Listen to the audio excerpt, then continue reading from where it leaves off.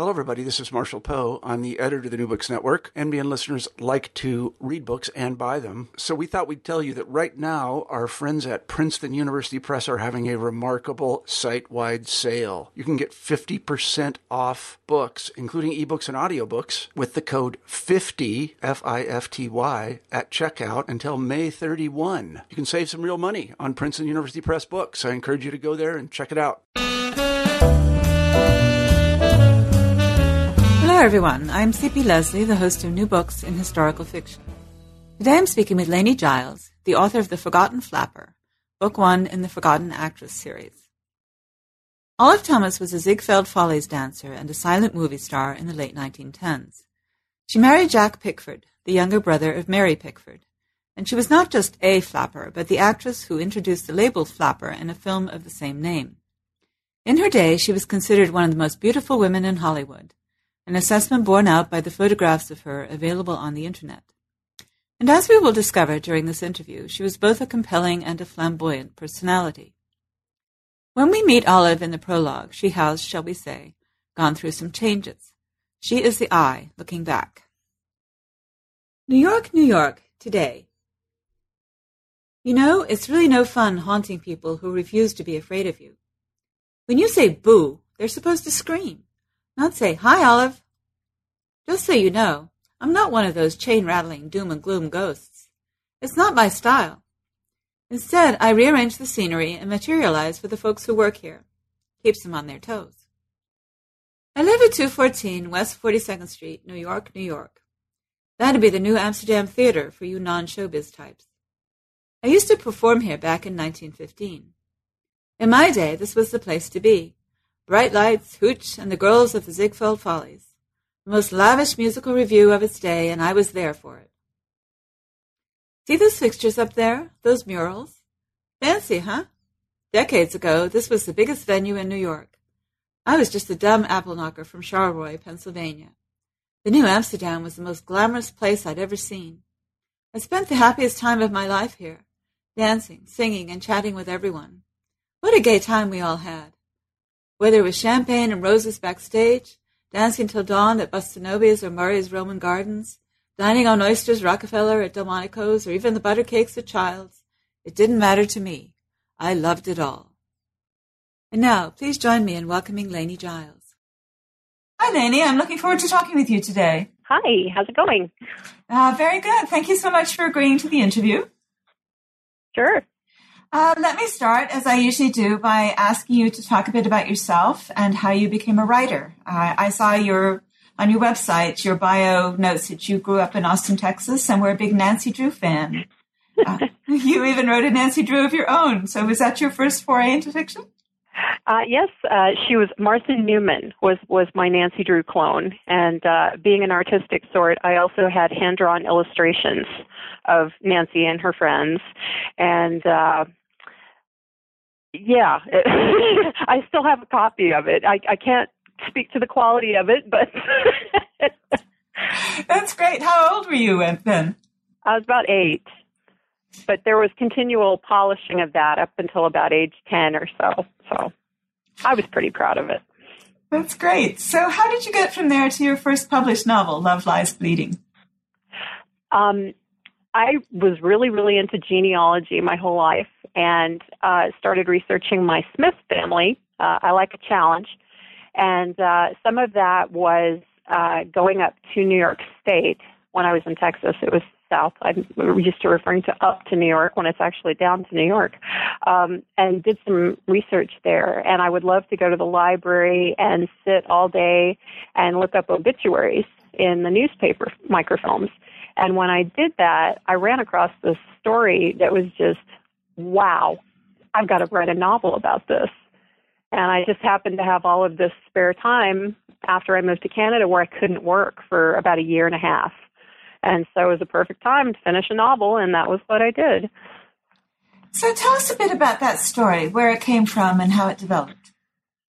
It was a story that had happened in 1916 in a little town in Illinois, and a couple had gone out in their wagon, and the girl had died and all it said at the time was that it was from an illegal operation. That was all that they said, but you can kind of guess what it was. And the guy was being indicted for murder. And I thought, this would be really interesting. What if he was never caught? And so that was kind of how I took it. And because I was in the Finger Lakes area and had fallen absolutely in love with it, it's so beautiful there, I transplanted the story to the Finger Lakes. And I actually, the little town that my great-great-great-grandfather was from and the family had settled, I incorporated that into the book as well. So that was how it originated. And it turns out to be a very current story. Well, yeah, 86. In its way. A lot of people were like, why'd you put it in 86? So it's like, well, the old lady that was in it had to still be alive, from 1916, and that was the time period that I wanted to do it in, so that's kind of why I did that. But yeah, one of my friends compared it to watching Titanic. She thought, the flash forward, flash back thing that I kept doing, she really liked that, So Sepia Stories is your own imprint, right? What made you decide to self-publish this novel? 176 rejections. Gotcha. I was very idealistic. The first Love Lies Bleeding was put out through a small e-publisher named Mutiza, and they have since folded. So I re-put that out self-published. But this one I really had high hopes for, and I got really close a couple of times. Had some good nibbles. I had to revise and resubmit from one agent, and got my heart broken one last time when I was at a writers' conference in 2014, and the agent was all over me. She was gushing, and I had never had a reaction like that. I thought, I've finally done it, and I was so excited. And when I got back with her 2 months later, she was like, oh, yeah, I've been meaning to write you. It's just so depressing. In the introductory letter that I had written, I said, well, it's her ghost that's narrating the story and that she died tragically at 25. And it's like, well, I'm not sure what about that screamed lollipops and roses, but, So after that, I was just like, you know what? I'm going to self-publish. Everybody else is doing it. Why not? And I determined that I was going to do it right. I wanted to really make sure that I dotted all my I's and crossed all my T's. And I found a mentor, which was really, really helpful. I discovered a guy out there also writing Hollywood-based novels. His name is Martin Turnbull. He's got a series set at the Garden of Allah apartment complex in Hollywood in about the 20s. His actually is a series that spans from like the 20s. I think he's up into the 50s now. And I noticed that his stuff was published through CreateSpace. So I just emailed him out of the blue and said, hey, you're writing about old Hollywood. I'm writing about old Hollywood. We should hang out. We should, talk and pick each other's brains and that kind of stuff. And he was like, yeah, let's do it. And we're really good friends now. He's just been amazing. He gave me a lot of pointers. And so usually our books always pop up together. If you do an Amazon search or something, they're sort of linked now, which is good. It's been a really, a great sort of symbiotic relationship between our books. So I was really happy that I did that. So, I'm part of a co-op, a writer's co-op, and we publish together because I've done editing and production for years, and we have a graphic designer and other people. And so that's how we handle the technicalities of it. One of us does the typesetting, and one of us does the cover design, and so on. Do you all do all of that yourself? Yes. My husband has offered some graphic services, and when I have to go in and do some edits, I find an error or things like that in my CreateSpace document, he'll go into some software that I don't know as well, and he can fix them for me. And he did my redone cover for Love Lies Bleeding when I re-released it. So he comes in pretty handy. And yet the writing partners on your site are all furry, and I can sympathize because my cats, regularly come and decide to take part in the interviews. They become and sort of a they thing. make great paperweights too. Yes, they do. And they just love to get in front of the screen. Do you also exchange works in progress with humans? I mean, you mentioned the one friend, but are you like critique partners at this point? Yeah, I belong to a really great forum at a website called Absolute Right, WRITE.com, and have made some really good friends through that. I've belonged to the site for about 7 years now, I guess. And I've got a really great friend in California, and she and I have done some back and forth. I've got a third cousin in Illinois from the aforementioned genealogy project who's also done some great work, beta reading for me. And I have a really good writers group here in town, and some of their feedback is just, it blows me away, some of the stuff that they catch that I didn't even notice. So, it's only about a chapter at a time that they can look at because, we have to read other people's stuff. But it really is helpful. That's great. So that brings us to The Forgotten Flapper, which I have to note, I did not think was depressing. I don't know where that comes from. I mean, it's true that it follows her through Olive Thomas through a large part of her life, but most of that life, she's having a really good time. In fact, she's a party girl, pretty much. Yeah. When the inevitable did happen, I wanted people to really miss her because she was so fun-loving, and I wanted that to really come off on the page. I wanted people to think, yeah, she's really having a good time. She's having fun. She's living her life. She's curious. She wants to know about everything. And, she'd rather be dancing and drinking than pretty much anything else. So... So, Like Love Lies Bleeding, the second novel is also set in the 1910s, or at least part of it. I mean, part of Love Lies Bleeding is set in the 1910s, and this is entirely set between Olive's youth and her time in the movies. So, what drew you to her and made you want to make her the subject of a novel? Well, in about 2009.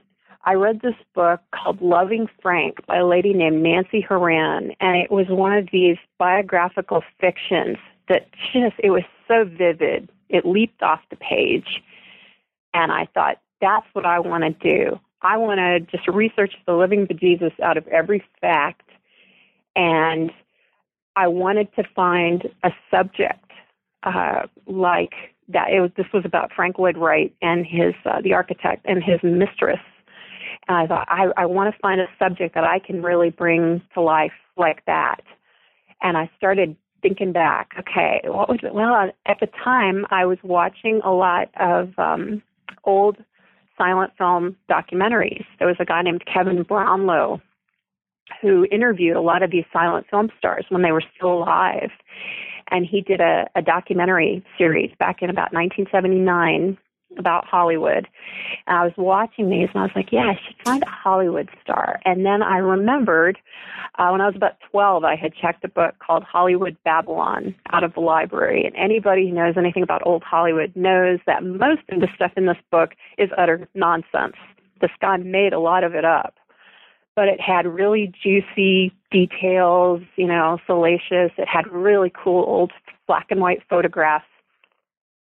And my favorite chapter in that was about Olive and how she died. And, she was involved with Jack, and it was juicy. And I thought, that's it.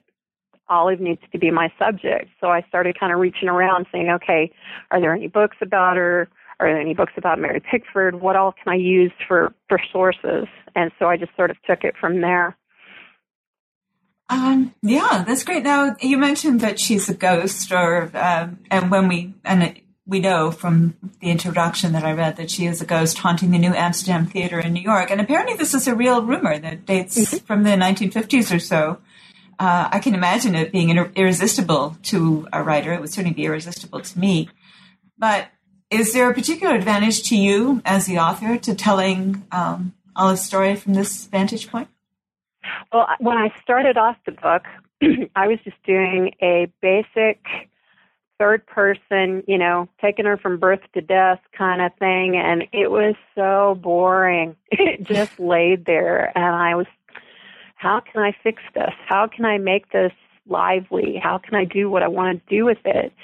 And was reading, at the time I was reading a book called Bob's Hair and Bathtub Gin by a lady named Marian Mead about some writers in the 20s. And I started realizing, oh, it's the slang. That's, I'm writing this as a 20th century college-educated woman, and I need to be writing it, I need to be, having the slang, and I should have Olive telling her own story. So I switched to first person, and it started leaping off the page. But the problem with that was her death and the circumstances around her death and her ghost are all so important to her story. I was like, well, how am I going to do this with the first person? And I was like, duh, have her ghost tell the story. It'll still be first person, and it'll serve all the purposes that I need to have in the novel. So that was when it just kind of went, it took it over the top. That's great. So you've already told us a little bit about her as a character and why you were writing about her. She starts out by growing up near Pittsburgh, Pennsylvania. She works in a shop. She gets married. She gets divorced, and she goes to New York. And she's working in a shop just as a clerk. When out of nowhere, maybe not out of nowhere because she had to enter, but she wins a beauty contest. Mm-hmm. So tell us a little bit about the beauty contest and how that takes her to the attention of Ziegfeld, Ziegfeld Follies fame. And I think you have a passage also that you're going to read about her life as a Folly. Okay, so supposedly the contest was like the most beautiful girl in New York, and it was sponsored by one of the newspapers there, and there were 3 judges or so, and the winner would get their portrait painted by one of the really famous artists working at the time, and I think they got some sort of money reward as well. And so she ended up sort of falling into becoming an artist's model. And instead of just being a shop girl, her face was being recognized around New York, and she had a little bit of money from the modeling. So one of her artists, supposedly, she disputed this, so it's part of her legend, is that she got this letter of introduction from the artist to Ziegfeld. And it may not have happened that way, but it worked for the purposes of the novel. So I went ahead and used that. And you wanted me to read a little bit of that? Okay, so one of her artists here says, Ollie, are you interested in the theater by any chance? Who isn't? I said as casually as I could, but my insides were like a bottle of champagne someone had just shaken and uncorked. Why do you ask? I thought so, Mr. Fisher said. Mr. Ziegfeld over at the New Amsterdam Theater is a friend of mine. The new season is beginning soon. I could write you a recommendation if you like. You scratch my back and I scratch yours, huh? I teased him, barely able to catch my breath. If I can help you, I will. You know that. He took his pencil and poked me in the nose with it playfully. You, my dear, can knock this town on its inflated backside. One look at you, and Broadway will be reeling. Mr. Fisher turned to a small writing desk, pulled up a chair, and penned a short letter to Mr. Ziegfeld, recommending his favorite model, Miss Olive Thomas, as addition to the Follies. Folding it over, he handed it to me. Good luck, Ollie. Thank you. I kissed him on the cheek before leaving, then swept out into the street, knowing I had to try the New Amsterdam then and there. I hopped the next train to 42nd Street and had to ask directions. A woman in a velour coat with a lynx collar was happy to oblige. Oh, you just head that direction toward Longacre Square, then... She stopped herself. Oh, silly me. Sorry. It's been Times Square for a few years now. I can never quite remember. See that tall building there? The one with the skinny rectangular tower? That's the Times building. Head toward it and you're almost there. The hustle and bustle was exactly what I'd come to New York to see. In some ways, it was much like Pittsburgh. Cars and wagons and people and chaos, but it was more than that. It was exciting. It was glamorous. I needed to be here, and I could sense it. It was big and important, exactly what I'd been looking for. Theaters and their posters were everywhere I looked. Margaret Anglin was starring in a light comedy called Beverly's Ballads at the Lyceum, and an all-star cast was featured in Trilby at the Schubert with Wilton Lackey as Svengali. There was a line out the door at the Liberty to see a new flicker called Birth of a Nation. Giant billboards 6 stories high proclaimed the merits of Michelin tires and Eads gout pills. Horseless carriages chugged and backfired down 42nd Street, dodging a plodding nag and his driver at the reins of the dependable ice wagon. As I approached the New Amsterdam, I glanced up. The tall, narrow building with the fancy front gloated above me, and the excitement pulsed in my ears. A curved arch flanked by columns greeted visitors, and an elaborate arcade below displayed the theater names surrounded by lights. A sign proclaimed that the New Follies was opening in a week. I pulled the door open and gasped at the lobby, all sculptures and murals and thick pile carpeting. A hulking man in a double-breasted suit and a Homburg with a flashy red feather approached me. "Can I help you, miss? The stage door's on 41st Street.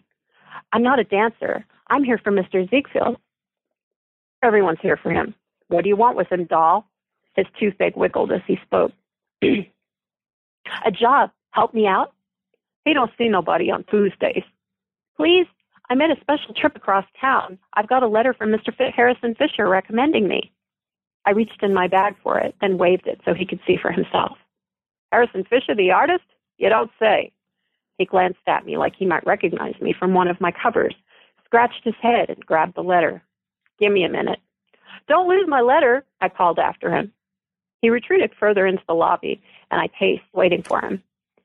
It was filled with ornate moldings and curlicue sconces, surrounding me with warm light and the smells of freshly cut wood, paint, and canvas. Farther inside, a piano tinkled. Pretty girls in street clothes or lavish costumes stood and chatted. Others hurried to and fro. The big man ambled over to me again and gestured for me to follow him. He escorted me into an office, and behind a desk covered with papers sat Mr. Ziegfeld. He yelled into a gold-plated telephone he held in one hand. In the other, he clutched a stubby cigar. Another gold phone sat at the ready on his desk, and on a table in the center of the room sat a bronze bust of Ziegfeld himself. His lush graying hair sprouted from a widow's peak, and a large hawk-like nose perched over a neat mustache. His dark eyes were intimidating, and he stared at me like a wolf sizing up dinner, not missing a thing. He wore a deep violet jacket with a diamond stick pin in the lapel, and his cologne was as bold as he was. "Gotta go, Eddie. I'll call you back," he said, still watching me intently. His voice was deep and nasal. I thought at first he had a cold. "Here's the girl I told you about, Mr. Z," the big man said. "What'd you say your name was, honey?" "It's Olive Thomas." "Thanks, Otto," Mr. Ziegfeld said. Then to me he said, "Have a seat." He stubbed the cigar out in an ashtray. I eased down into the wooden chair before the desk, and Otto retreated after tipping his hat at me. "So I see Harrison took a shine to you. We've already had auditions for the season, but I had a girl drop out, and I like the way you look. So this could be your lucky day. Where are you from?" "Charleroi, Pennsylvania, originally," I said. "That anywhere near Philly?" "No, sir, Pittsburgh." "How tall are you?" "I think about 5'3", 5'4". "Can you sing, dance, anything?" I'm not sure. I haven't had any training, if that's what you mean." He rolled his eyes and turned back to his phone. "But I love to dance, Mr. Ziegfeld. I dance every chance I get. I'll do anything for this job. Anything." He narrowed his eyes and looked more closely at me for a moment. "Pull your skirt up." "Excuse me?" I said, "Pull your skirt up. I need to see your legs." "You don't expect me to hire you without seeing the entire bill of goods, do you?" For a minute, I thought he wanted something else, if you know what I mean. But at that moment, I frightened myself a little. I would have given it to him. "Oh," I raised my skirt a bit so he could see my calves. "Higher and stand up." "Mr. Ziegfeld, do you want the job or not, Miss Thomas?" I rose and planted myself next to the chair, then hiked the skirt the extra few inches. "Now stand up straighter and smile." I flashed my teeth for him and turned my head a bit like I did for my artists. "Very nice. I'm sure we can find a spot for you in the back," he said, gesturing for me to sit down again, which I did. "You can be an extra, at least until I figure out what to do with you. We might be able to move you up depending on how you work out. We'll start you off at $50 a week. How does that sound?" I'd been leaning forward and I almost fell off the chair. It sounded pretty good if you want to know the truth. I needed a cigarette. That's great. He's quite the mogul, isn't he? Yep, that he is. So I think it's fair to say that Olive doesn't sit quietly in the background being an extra and sewing tights. She makes quite a splash as a Follies girl. Yeah, she ended up getting promoted, and I think a little through her affair that began with Ziegfeld, but he promoted her to the Midnight Frolic, which was up on on the roof of the New Amsterdam. And the girls wore much skimpier clothes than they did downstairs, and it was a lot more risque, and there was a lot more money being doled out as far as, tips to the girls and roses and jewelry and whatnot backstage. So that was quite a coup for her. So how does she end up in Hollywood then? I'm sorry? How did she end up in Hollywood? How did she end up in Hollywood? She made a visit out. I'm not sure when her first visit was exactly. I have her going out with two friends of hers. Actually, three friends. Sorry. It's been a while since I wrote this. And they go out and they stay at the Hollywood Hotel, and they're eating out in Santa Monica, and they go out to dinner on the pier, and that is where she meets Jack. And so their relationship is what I think draws her back to Hollywood. She wants to be where he is initially, and then she gets signed to Triangle Pictures, and that is her first big break. So that would be her Hollywood introduction. So Jack is Jack Pickford, and I think most people have heard of Mary Pickford, but not her younger brother Jack. So tell us about him. What was his story? Bad news. He's a spoiled rich boy. He's always basically had everything given to him his whole life, and their relationship was people have compared them to like kids playing house. They were both immature. They were both, and they had bad habits. They drank, they did drugs, and I think a lot of it was probably very physical.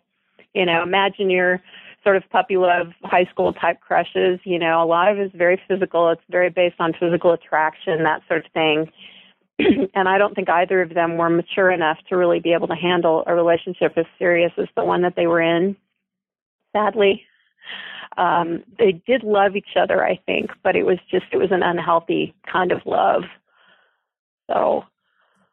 But they do get married. They elope in 1916, rather to 1917. Oh, I'm sorry, 1917.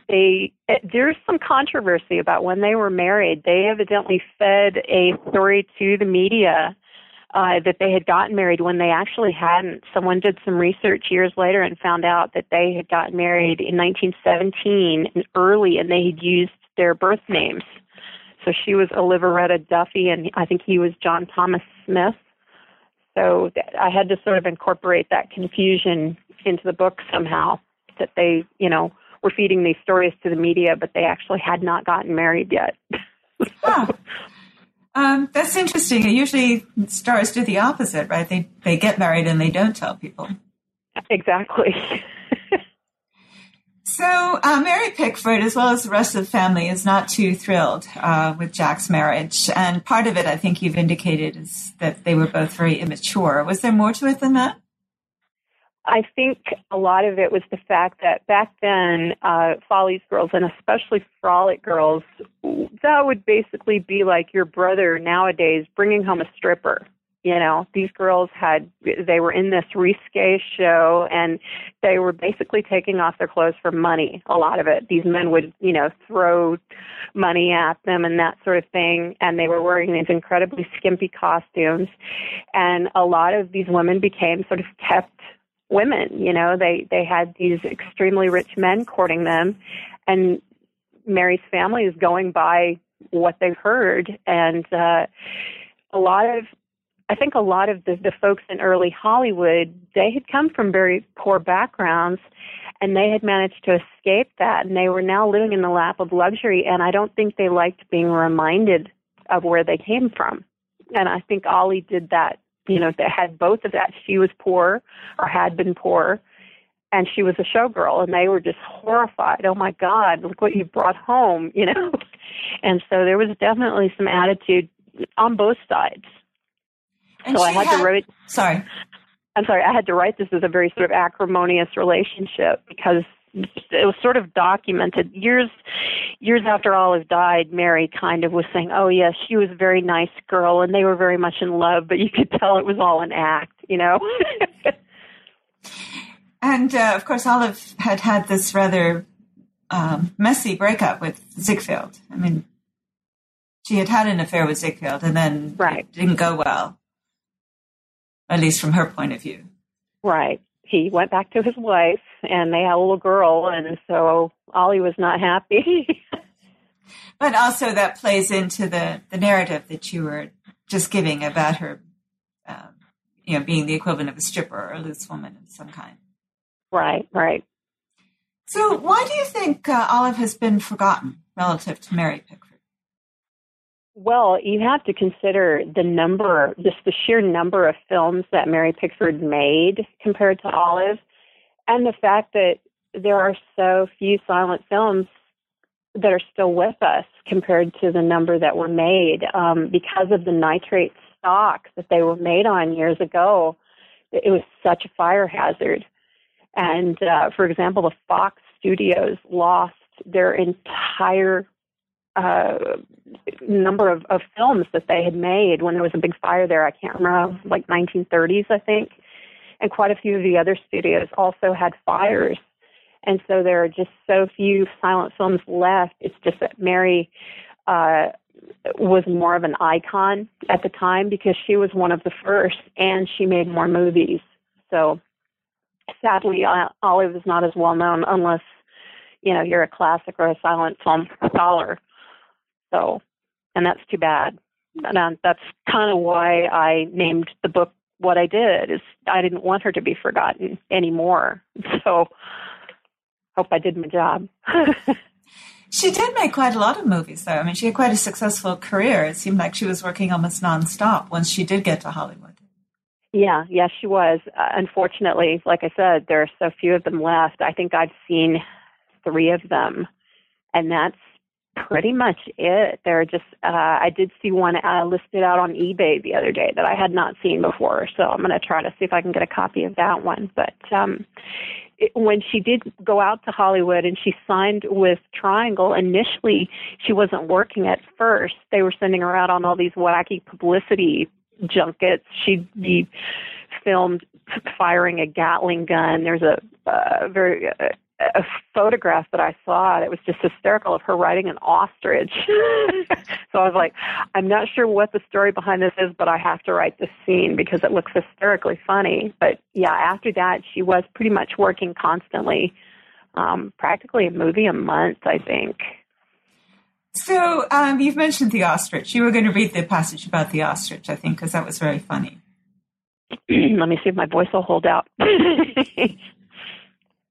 Okay, so this is Los Angeles, April 1917. We're sending you to Pasadena for the day, Underwood said, to the Costin Ostrich Farm. Why am I going to an ostrich farm? I asked, afraid to hear the answer. We want to take some photos of you, of course. He said it like people did this all the time. Why? Ostriches are a novelty, that's why. They're fun and they make people laugh. The public loves them. But why me? You're available, Miss Thomas, and you're under contract. That means you do what Triangle tells you. There was a trolley line not far from the farm, but I decided to take a car anyway. Homer Weatherly, the still photographer, needed room for his equipment. He packed it all up, and then he and I made the drive through downtown, up Broadway to Pasadena Avenue, past squat palm trees and orange trees, and signs for Busch Gardens and the Annandale Country Club. A little further down the road, we saw a sign with Costin in big block letters. Miss Thomas, Mr. Weatherly, it's so nice to meet you, said a man named Mr. Jeffries, who greeted us when we arrived. He wore dun-colored breeches and a newsboy cap over his dark hair. Let's go see the aviary. The what? The aviary, ma'am. That's the bird's home. Mind your step, he said, pointing out the piles that looked like dirt near the path. Homer and I followed him through the grounds, but we were careful where we walked. Near a strangely shaped building, deep inside the compound, we found several birds the size of giraffes. One of them stared at me in that funny sideways manner they have. He gazed at me with his huge, dark, long-lashed eyes and bobbed his pointy-peaked beak. Then he cocked his head like he couldn't believe he had to pose for photos either. Miss Thomas, meet Leo. He's our male in this harem. Mr. Underwood wants some publicity stills of you riding him. Excuse me, what? We have a little saddle we use and everything. Are you crazy? I can't ride an ostrich. Homer was too busy doubled over laughing to say anything. He's very tame, I assure you, Mr. Jeffries said. Leo and I glared at each other doubtfully. He wasn't buying this either. Now, whatever you do, don't kick him inside like a horse. He doesn't like that. How about I not get up on him at all? I'll just pose standing next to him. Because the studio, Mr. Underwood, I mean, specified they wanted you riding him. Homer, do you know why we're doing this? You work cheap. No one else would do it? At least he was honest. All right, I said with a sigh. What do I need to do? At Mr. Jeffries' signal, a bird wrangler ran out of the aviary with some heavy cords and spoke softly to Leo. Another hand ran out with a small, stiff piece of leather and a step stool for me. The bird ruffled his deep black feathers at them like he was mightily offended, but allowed the first man to fit the bridle over his head. The second hand tossed the saddle over Leo's back and secured it underneath, while the bird nudged him with his head. I assumed that was ostrich, for that tickles. I can't think of anything more awkward than mounting an ostrich. The little saddle had no stirrups, so I pulled myself up with a prayer, hoping I wasn't showing my bloomers to every Tom, Dick, and Harry. I dangled my feet down both sides of Leo's round middle, and he reared up his head to nibble at my slipper. Ow! Leo, no, Mr. Jeffries said, trying to project calm. He paused as I got myself settled, and Leo resigned himself to his passenger. Homer set up his camera on the tripod on one side of the ring as Mr. Jeffries got Leo's attention. Leo, walk, he said calmly, backing up a little at a time. And then he turned and ambled over to the far side of the ring. It was the most bizarre feeling, this immense thing beneath me with his gawky waddle flexing his skinny neck. It looked like a dandelion stem after you blew the fuzz off the top. Leo veered to the right a bit, then stopped and tried to gnaw my shoe again. Cut it out, I said, wiggling my foot until he let go. I brought my foot back and accidentally jabbed him in the side. Leo took off like a shot, and I bounced along, holding on for dear life, grasping the reins and his pipe cleaner of a neck. He didn't enjoy that at all, doing his best to make me let go. To make things worse, Mr. Jeffries was baiting him, holding a lizard by the tail from across the ring, and that's what Leo was aiming for. He suddenly stopped short next to Mr. Jeffries and grabbed his prize, his head bobbing up and down in triumph. I almost tumbled over his neck to the ground. Homer, please tell me you got one good shot, I said, my voice wavery and weak. I'd almost peed myself. I think so, Miss Thomas. He gave me an A-OK sign. Thank God. Leo, don't take this personally, but I want to be on the ground now. Leo didn't mind. He was finishing his lizard. Thank you. So, the life of a movie star. I had so much fun writing that scene. I read it when I was at the Santa Barbara Writers Conference a couple of years ago in a humor workshop, and everybody loved it. But they said, we need a little more detail. We want to smell the barnyard. We want to really get I'm like, guys, I have no idea where I'm going to smell ostrich turds around here. And they're like, oh, drive up to Solvang. There's an ostrich farm. And so, yeah, I drove to Solvang so I could go visit Ostrich Land, so I could really capture that scene.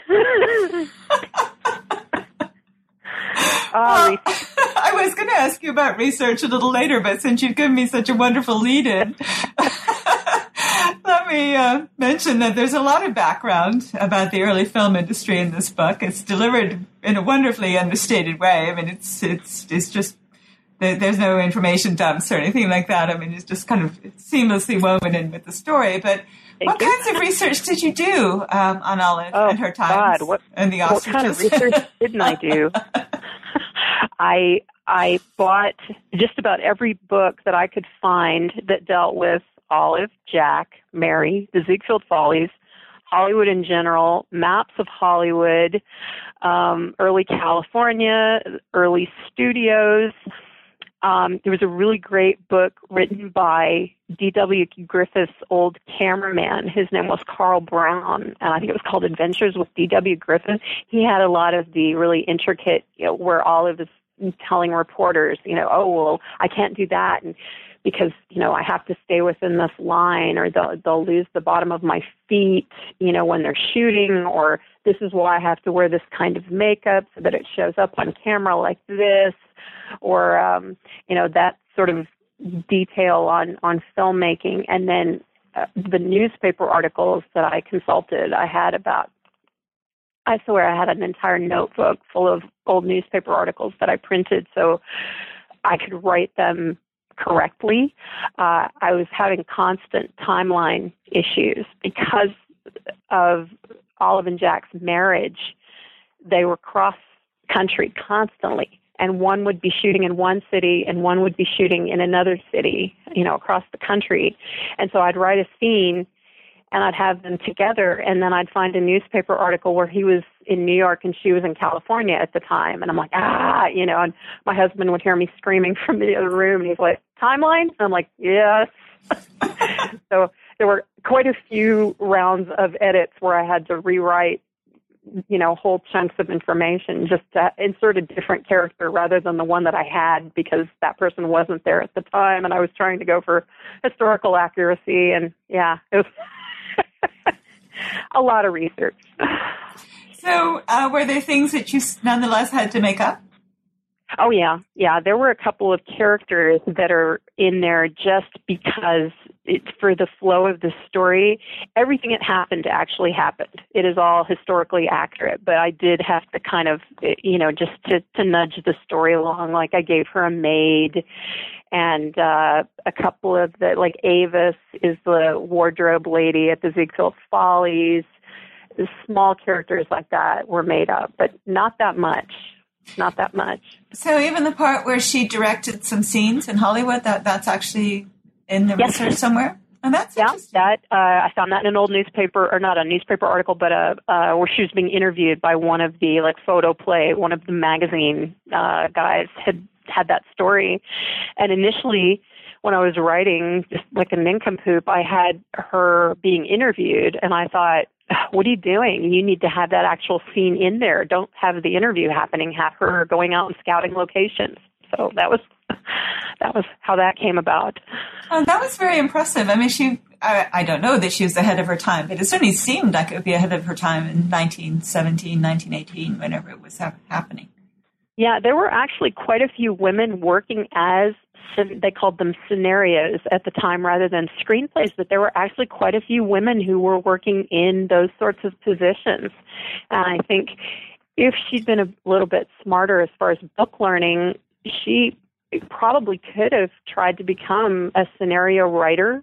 I found one of the movies that she worked on, she actually collaborated in the scenario with some other screenwriters. So, she was really ambitious. She wanted to learn everything that there was to learn about the industry rather than just the acting part, which I think was really cool for a woman back in the day. Yeah, it does. I mean, it fits with her character too. I mean, she is a party girl, but she's very serious about her work in some ways. Yeah, she was very inquisitive.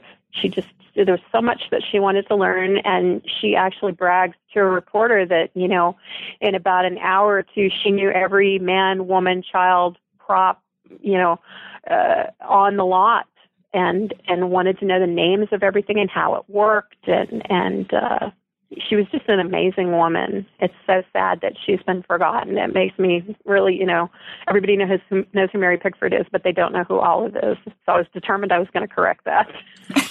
Well, I think you did. So she's part of a series called the Forgotten Actress series. What made you set out to write that? Well, quite frankly, I would say grief. When I was done with this book, I missed her. I'd been her, when I switched to first person, I'd basically been this woman for 5 years, and I wanted to keep that feeling. I wanted to have more of that 1920s party hardy sort of, flappery sort of feeling. So I was like, okay, I should write another one of these. Who should be the first person that I do? And the first person that occurred to me was Clara Bow, because, when you think flapper, you usually think Clara Bow. And so and then I was like, well, what about after that? What should I do after Clara? And then I just started, thinking, okay, I should do this person. I should do this person. So I've got a list of like 5 or 6, and I have a little bit of progress made on each one. So, yeah, that was how it happened. So what would you like readers to take away from The Forgotten Flapper? I want people to rediscover Olive. I want people to go find her films. I want them to read the book and really feel like they know her, because I really tried to make it so that people could get to know her through this book. And I'd like to think that if she was around today, that she would be proud of it, that she would think, yeah, thanks, you really did a great job. And if I ran into her, she'd pat me on the back and say, "Hell's bells, what a great book," So you mentioned that you're now working on this novel about Clara Bow, but also a bunch of other novels in the Forgotten Actresses series. So how is that going? Do you work on them all simultaneously? It's going really well. I just gave Clara to a couple of beta readers the other day. She's like halfway through it. She's, "Oh my God, I love it." And she's from California, so she's enjoying the glimpse at old California, old Hollywood. And I've had my writers group look at 2 or 3 chapters now. And I also do have some others that are not just actresses. I'm calling them the Crimes of Passion series. So I've started working on the first one of those. I have 2 others planned.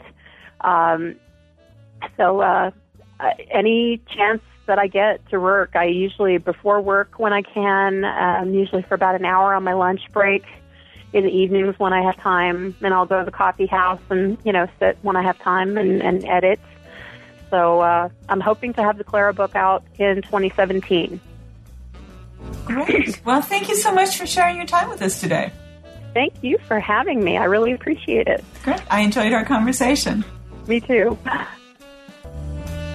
Thank you for listening to our podcast. Once again, I am C.P. Leslie, and today I've been talking with Lainey Giles about The Forgotten Flapper. You can find out more about her at http://LaineyGiles.com. Like us on Facebook, search for NB Historical Fiction, and follow us on Twitter at New Books Histfic. If you do, you'll see each time we post a new interview. You can also find out more about me, my website, and my books at blog.cpleslie.com, where I upload expanded posts about the interviews and in general discuss history, historical fiction, and the rapidly changing publishing industry. Since January 2016, I have added blog posts about books sent to me that for one reason or another don't fit into my interview schedule, so the blog is becoming an extension of this channel. Goodbye until my next conversation about new books in historical fiction.